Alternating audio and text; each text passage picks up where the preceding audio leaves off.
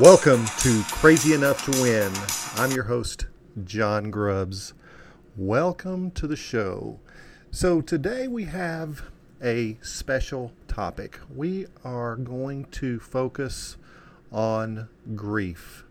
Americans are grieving normalcy. We're going to talk about how people are responding to this pandemic and why. So let's start with this idea that as Americans, we are suffering emotionally. We are feeling this pandemic and the complex emotions that accompany the loss of normal. And it's because we can't go to our favorite place to eat. We cannot jump in our car or get on a plane and travel. We can't escape reality at a movie theater. Heck, we cannot get a simple haircut. I am wearing a cap. I'm 4 weeks past due on a haircut. And, we're all suffering, but we may not know exactly why we are suffering. And to make matters worse, we are suffering financially without a solution to the problem. And that's right, most of us just feel helpless. Now, if you can relate to these feelings, it is important to understand why and more, I think, essentially what is next emotionally. Now, we all grieve differently. However, there are stages we are likely to experience over time. And there is not a clear progression from one stage to another. That means we don't all move at the same pace through these stages. And it's also likely that regression to previous stages are going to happen. And, these are just general guidelines for us to know what to expect going forward.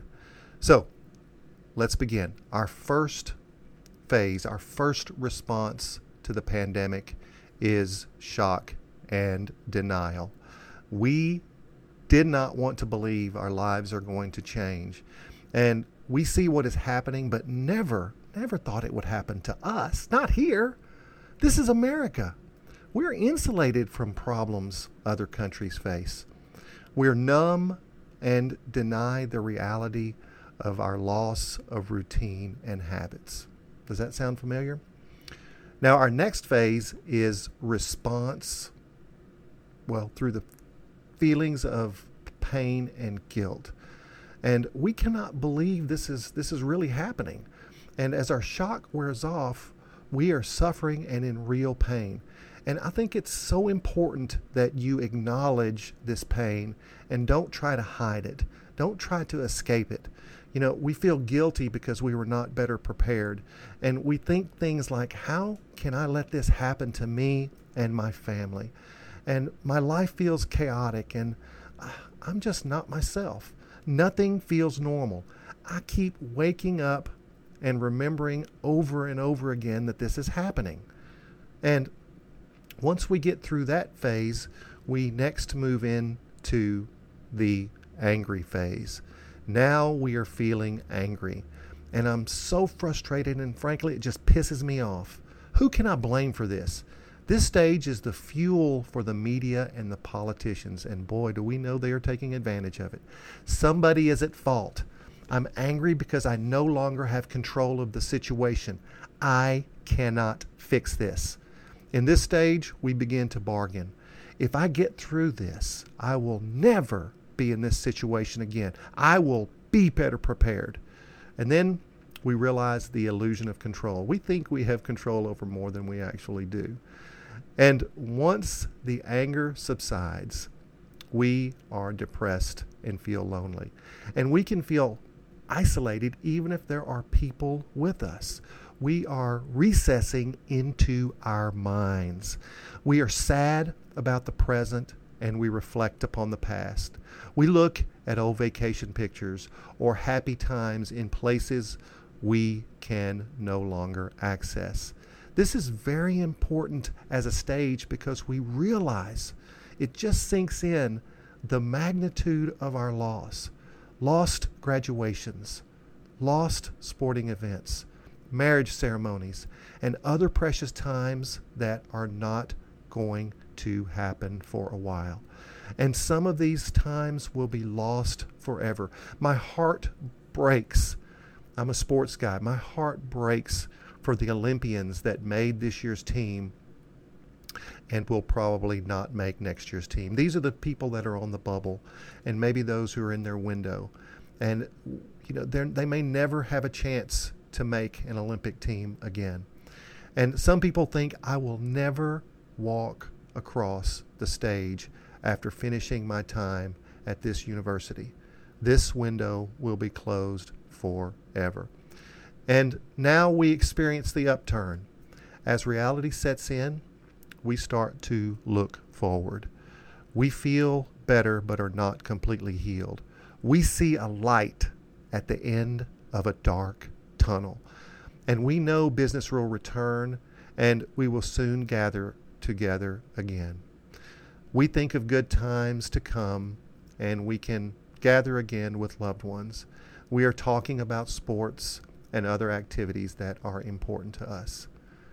The next stage is let's get back to work. In this phase, we start working through the reality for our life, the next reality for our life. Athletes are working out and preparing for the upcoming season. Business is finding another gear. People are planning and executing. As you become more functional, your mind starts working again. You will find yourself seeking realistic solutions to problems. You work on practical and financial problems while reconstructing yourself and your business. And what's cool about this stage is you start focusing on helping others get through this difficult time. And finally, the last stage is you accept this new reality. It doesn't mean you're happy, folks. You remember the pain and suffering. You know you will be different. You reflect on the past without the emotion you once felt. You know you will never forget this time. You appreciate the lessons you learned about yourself, your business, and your life. And you look to the future with hope and optimism. Now, each of us is in one of these stages. We understand that grieving is a process and that we are going to get through. And it's not easy. It's not easy. And here's a story that I want to close with. Starting September 7, 1940, Germany began the Blitz. And get this, for 56 nights, the Luftwaffe carpet-bombed London, England. Every night, millions of people in London ran into tunnels and sewers below the city. And every day, people crawled out of these holes like animals to see what was left of their homes, their jobs, and their city. It repeated itself for almost 2 months. 2 months. Years later, Sebastian Junger, in his book Tribe, interviewed some of these survivors who were at this time in their 80s and 90 years of life. And get this, many of them remember that time as one of the best in their lives. Amidst the devastating loss, they became closer to each other. People fell in love. Babies were born. People continued. Life went on. So maybe we will remember this pandemic the same way. Now, this podcast is for those who go big. Going big doesn't mean we are unrealistic.